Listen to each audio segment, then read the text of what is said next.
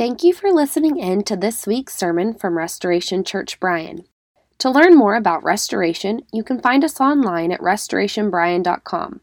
We are so grateful for all those who are able to listen online, and we pray the message encourages you and challenges you as you draw closer to Jesus. If you are not already connected to a local church, we would love to invite you to join us for worship. If you are listening from another city, we pray that this message is a great supplement to your walk with Christ, and our hope is that you would have a gospel-centered local church that you call home. Thanks again for listening. Good morning. We are in our series on praying through the Psalms. And before I dive in, I want to quickly kind of cover why we're doing this, right? Because I think there's this idea that we're going through a series so that you can learn something about the Psalms, and hopefully, yes, you do learn something about the Psalms. I think the bigger thing that we're trying to do here is we're trying to give you some prayer tools. We're trying to equip our church body to be able to pray more strategically and more intentionally to gain the heart of Christ. And so as we walk through each one of these Psalms that we're preaching on, what we're doing is hopefully serving as an example to you as to what it looks like to do this with other Psalms. So as we walk through each of these verses, each of these passages and sections of the psalm, pay attention to how we're pulling out the theme, and we're using the theme of that psalm to serve as the prayer point for what we're praying for. And you can do this with all of the psalms. You can do this with all of Scripture.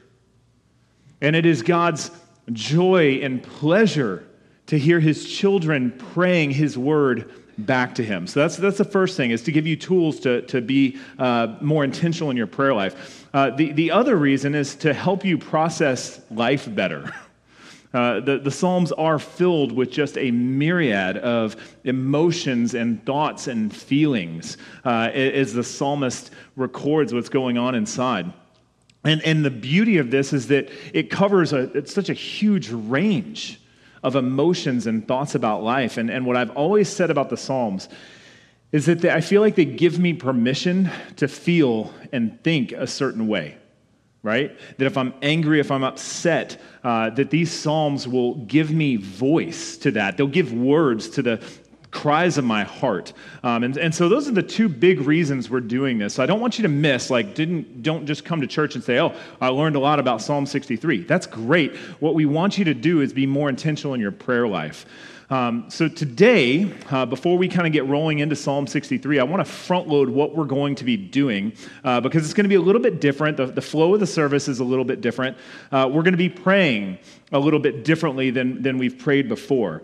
So what we're going to do is when it comes to our prayer times, we're going to break into groups of like 3 or 4 people. And listen, let me front load this. If you're not comfortable with that, that's okay.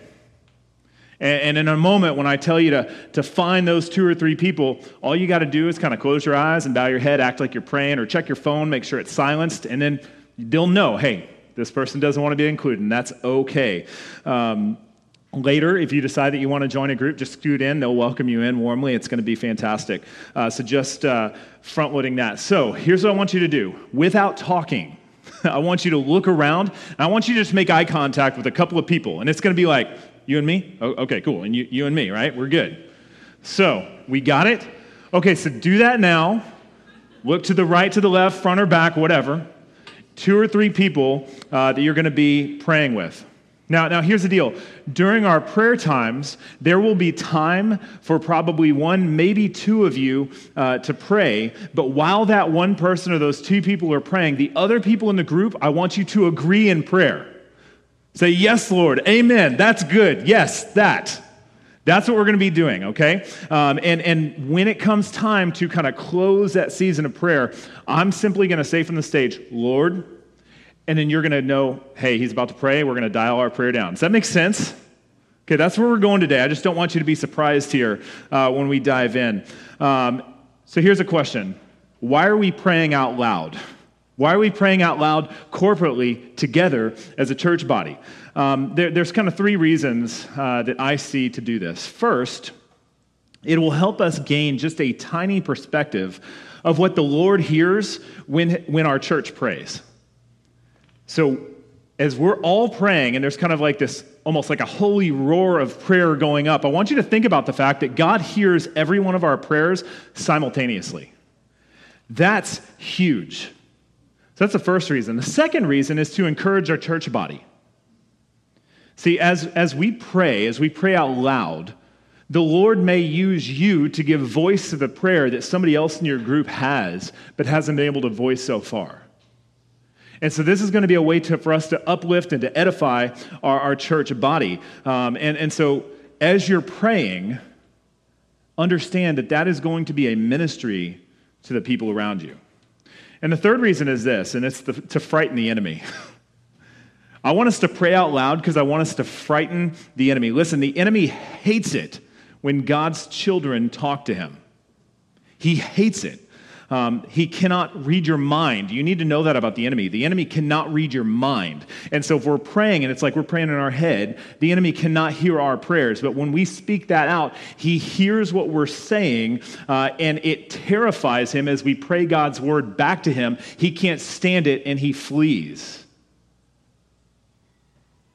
So we're talking to our Father where the enemy can hear us. Think back to your elementary school days, right? There's the bully on the playground who's beating everybody up and all that. The game changes when your dad's there. And you start talking all kinds of smack so that bully can hear, right? Dad, you're bigger than all of these kids. I bet you could beat all of them up. And you kind of give that bully that sideways glance like, my dad can beat you up. That's what I want to see happen today. I want the enemy to know that God is more powerful and that we believe that, and we're going to stand on that. And I want him to run away with his tail between his legs. So as we pray out loud, we're going to pray God's word, and we're going to ask the Lord to move, and the enemy is going to flee. So before we jump into Psalm 63, I want to open us in prayer appropriately, I think. Father, thank you for today. Thank you for an opportunity to get into your word. Thank you for the fact that your word serves as a guide to our feet, a lamp into our path. Thank you for the fact that your word will sharpen us and draw us closer to the heart of Jesus. Thank you for the fact that you gave us your word, that there are 66 books here that contain the very words of God. And as we read them, we're not reading just aimless words on a page. We're reading the heart of our Father in heaven. And so may we walk away from this transformed this morning. May we walk away more in love with Jesus because he is the only one who's worthy of every ounce of our affection. God, may we cling to you when life is crumbling around us, knowing that you can't crumble. And may we walk away with handles to be able to intercede, to pray, to seek you when those times come.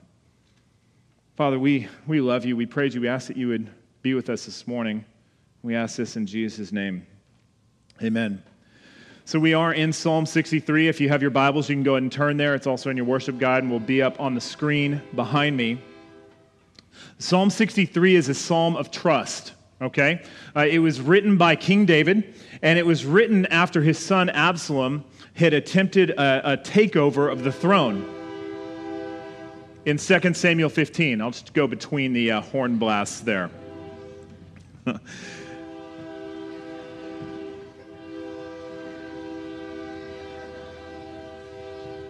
See, I wish we could get the trains to flee when we preach God's word, right?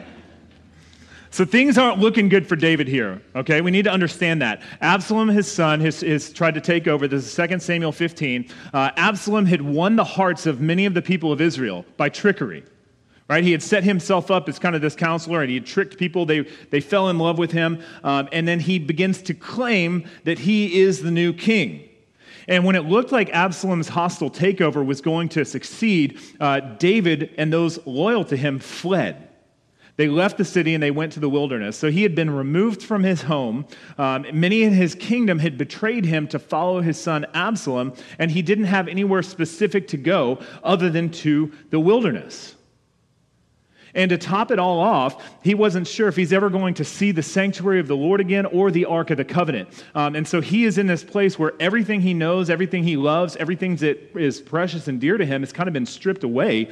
And we get a glimpse in 2 Samuel 15, verse 30, of where he's at in this process. And it says this, "But David went up the ascent of the Mount of Olives weeping as he went, barefoot and with his head covered.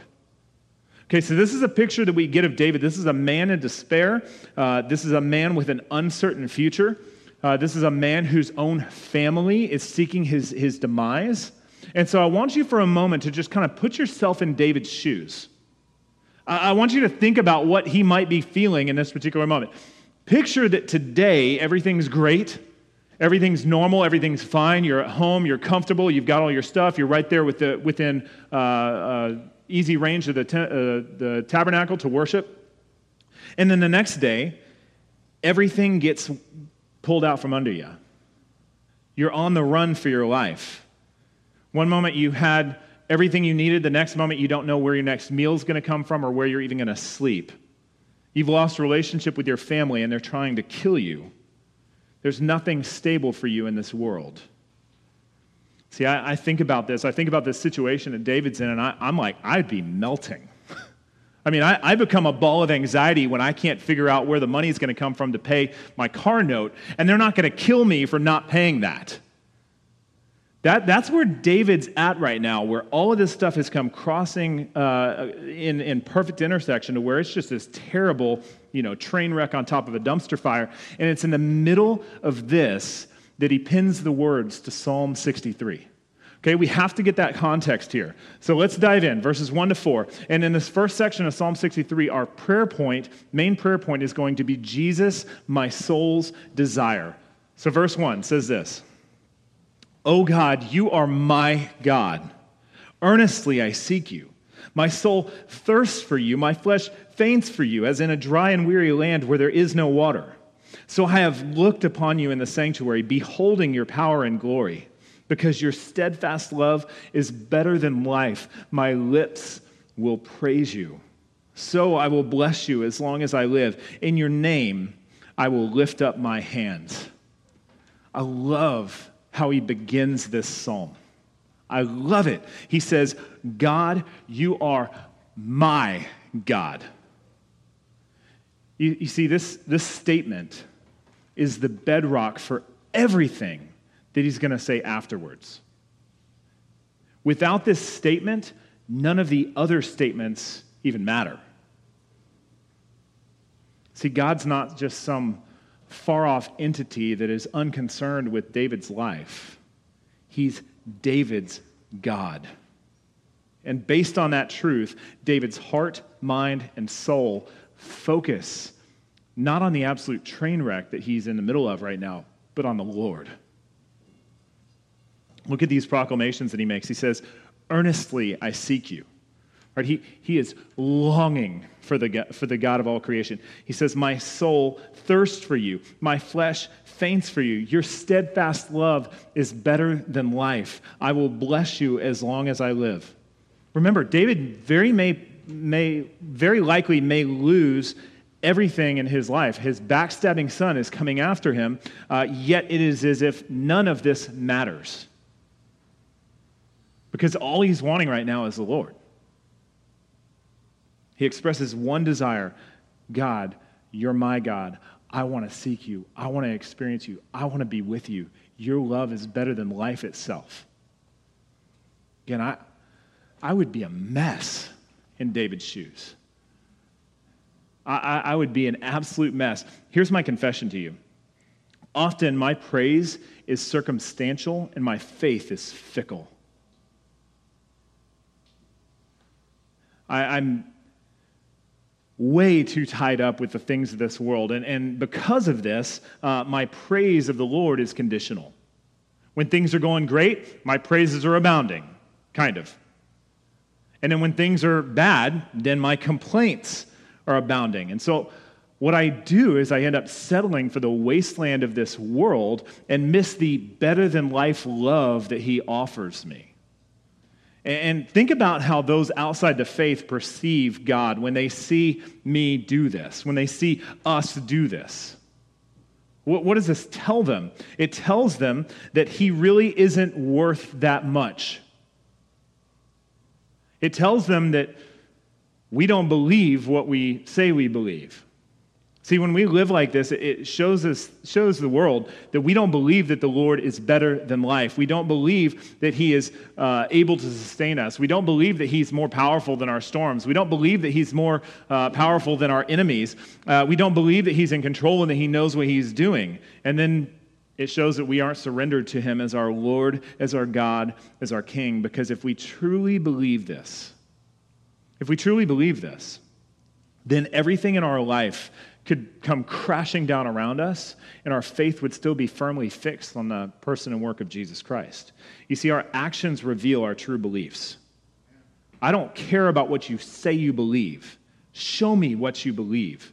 And that's what David is doing here. It's a side note. That does not mean that our emotions aren't all over the map. Let me just throw that out there, because I think that sometimes you can get browbeaten from the stage and say, oh, well, just suck it up, buttercup. And that's not the case at all here. Emotions are something that are God-given. Every single one of them, by the way. And they are to serve as a kind of barometer of what's going on in our souls, what's going on inside.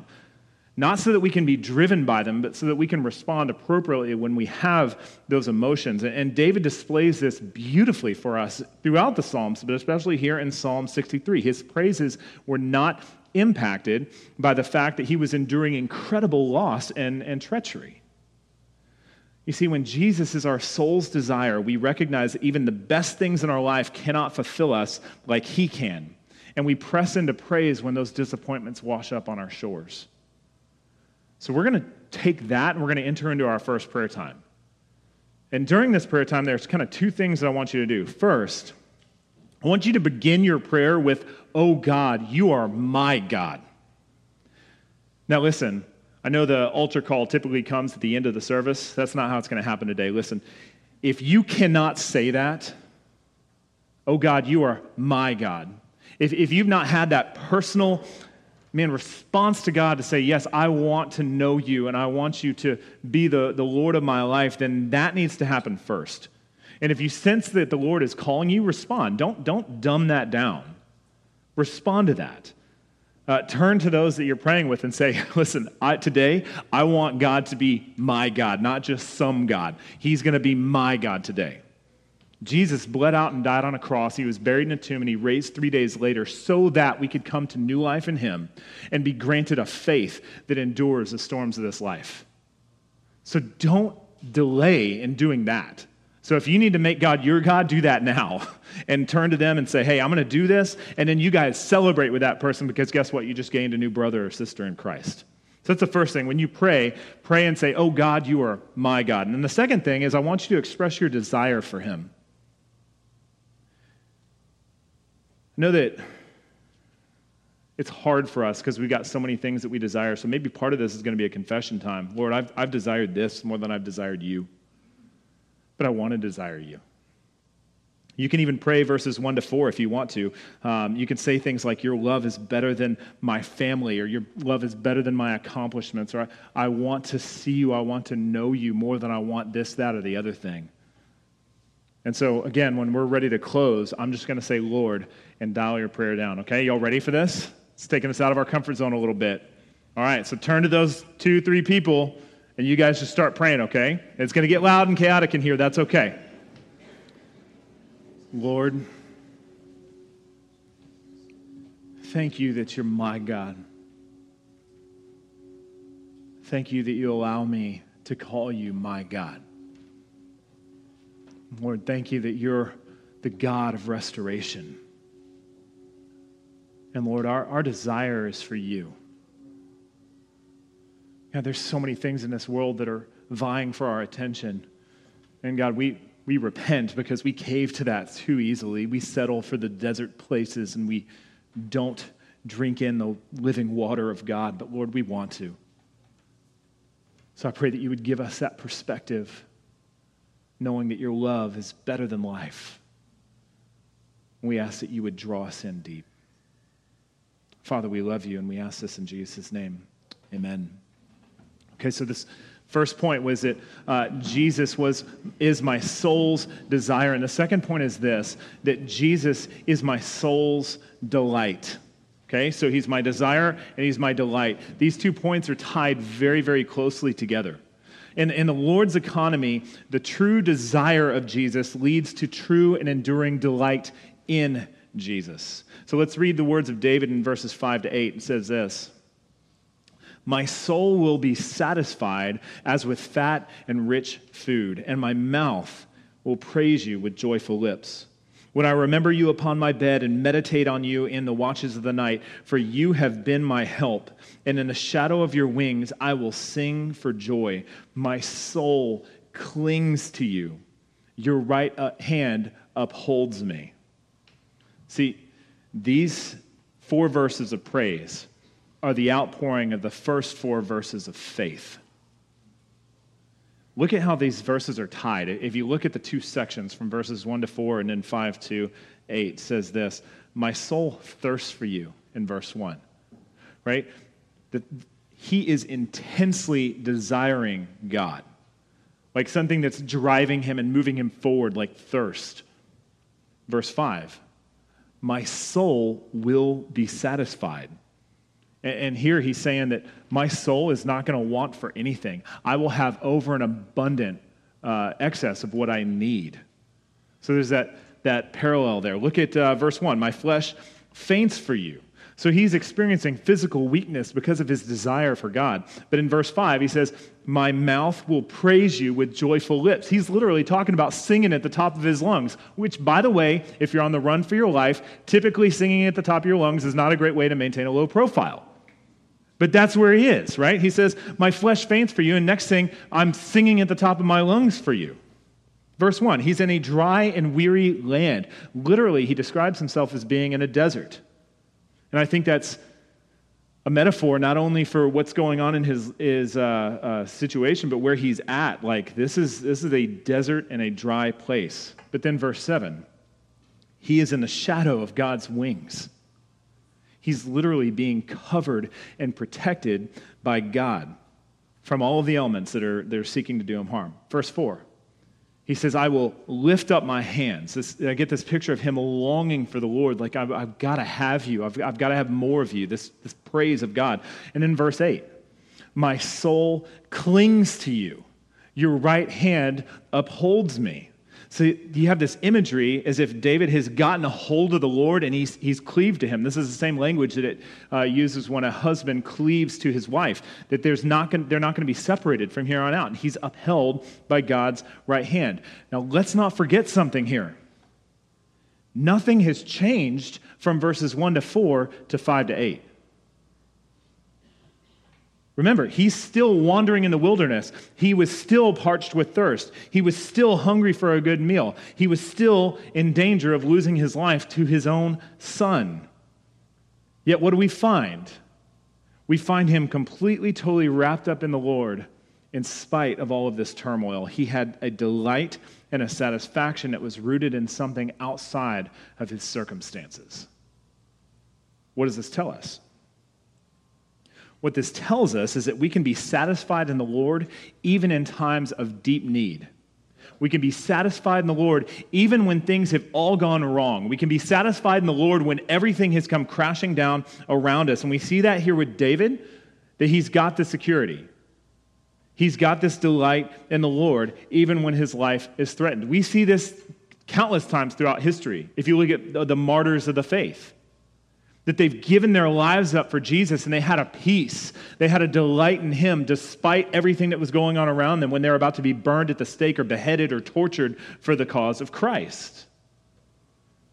And this is convicting for me because I feel like so often my delight is conditional on my circumstances being a certain way. It's a very transactional faith in that manner.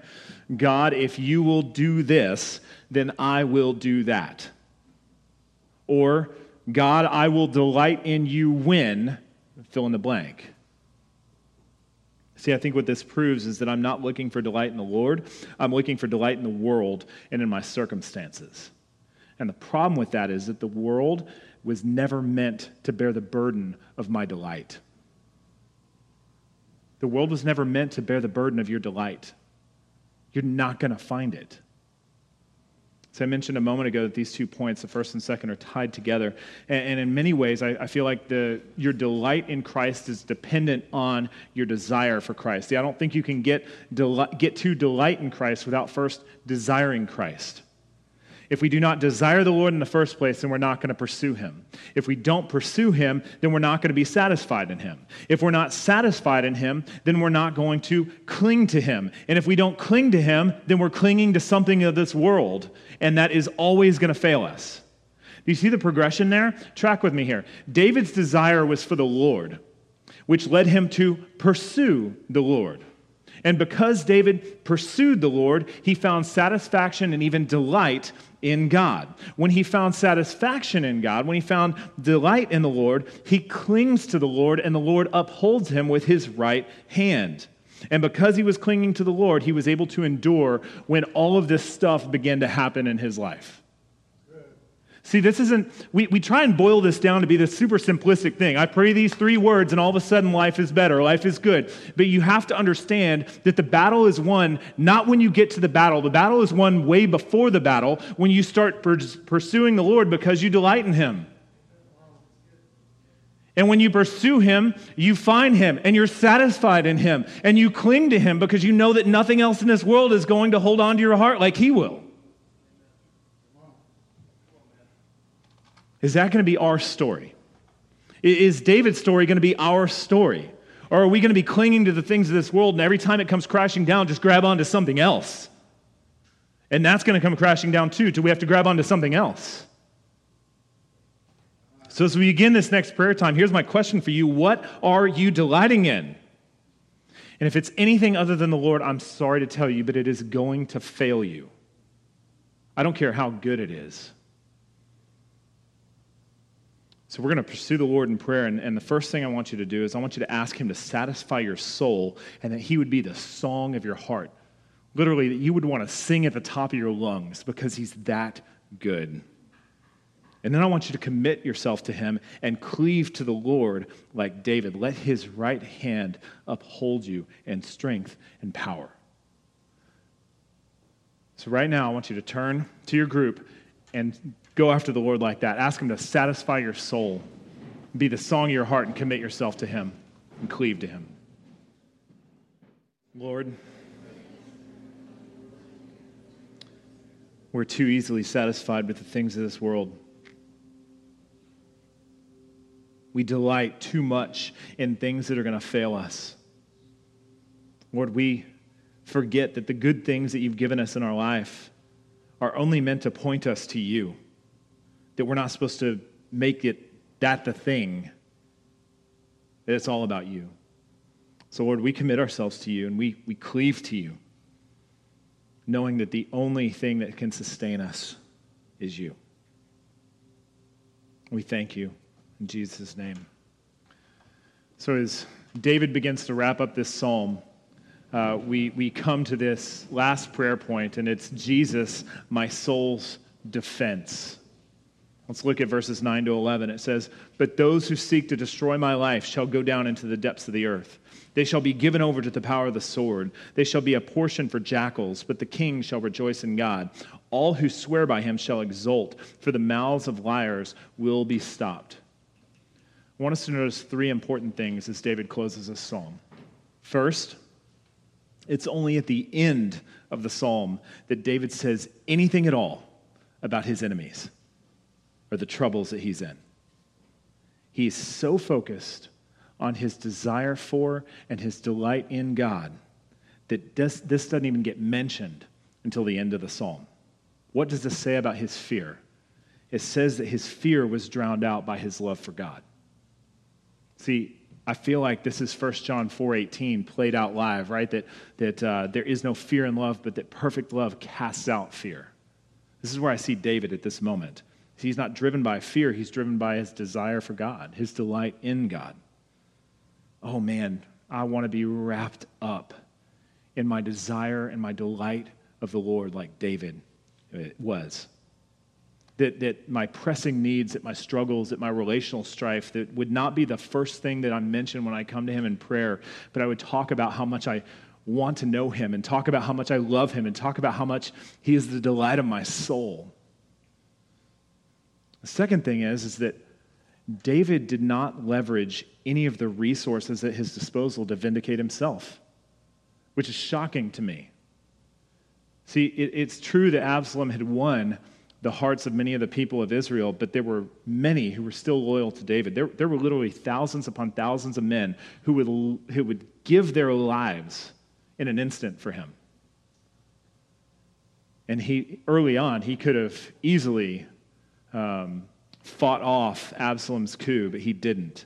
He trusted the Lord to be his defender. And I feel like one of our biggest problems is that we have an abundance of resources around us. We don't need the Lord, right? It's like, I'll take care of it myself. I've got the tools. I've got the resources necessary. And the struggle here is that when we don't allow the Lord to be our defender, when we don't allow the Lord to be meeting our needs like this, we show the watching world that there is really no reason to consider Christ because we can do it on our own. We need to be first people of faith and then let the Lord leverage resources that he's put in our lives to be kind of the defender and supporter of us. And the third thing is that David is confident that his enemies are going to be toppled, which is interesting here, right? He's on the run for his life, but he's saying things like, those who seek to destroy my life shall go down into the depths of the earth. They shall be given over to the power of the sword.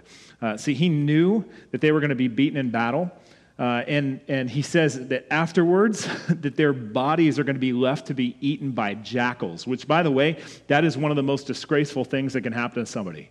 They don't get a proper burial, and that wild dogs are scavenging their carcasses.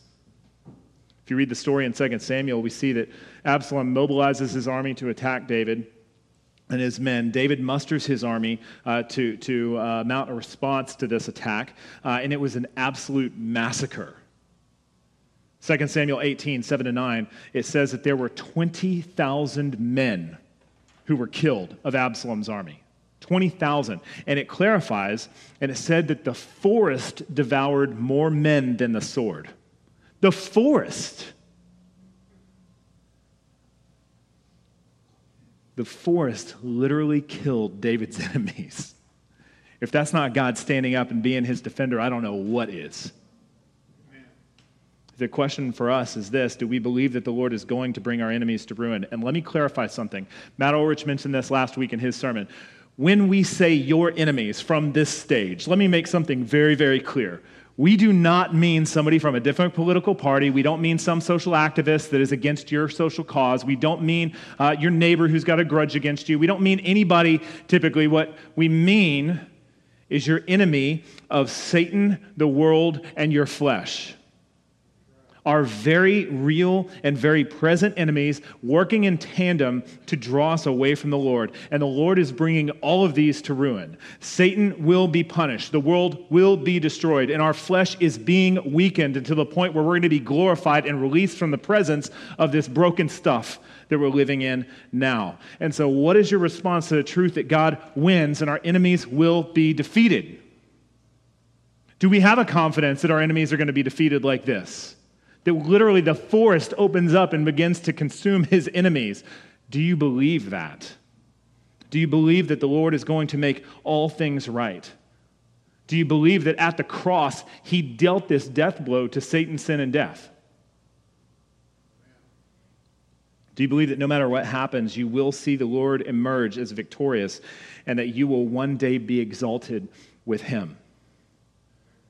We're going to move into our final prayer time. And there's two things I want you to focus on in this time. First, asking the Lord to be your defender. And maybe there's something specific. Lord, be my defender in this regard. My flesh is so weak in this area. Be my defender in this regard. The world has got my eye. I'm allured towards it. Lord, be my defender that the enemy has mounted this attack against me. And I need you to be my defender. And then I want you to rejoice in him. Rejoice.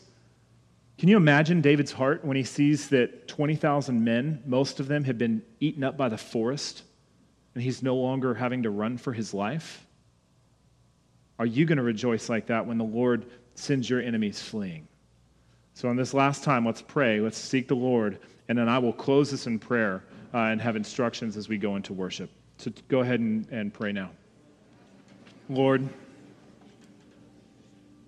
we need you to be our defender. We are terrible at vindicating ourselves. And Lord, apart from you, we have no hope. Apart from you doing something miraculous, we have no hope. But God, we know that you did something miraculous, that you sent Jesus to the cross, that he died the death that we deserved. But Lord, he conquered that. He beat it. And Lord, we are now granted life because of that. So Lord, I pray that we would trust you to vindicate us. I pray that we would allow you to be our defender. And God, I pray that our response would be one of praise and worship for you.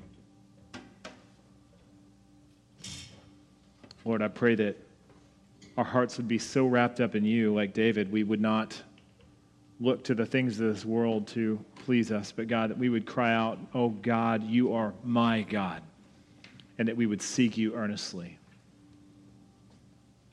Lord, I pray that when we seek you, we would find you, that our soul would be satisfied in you.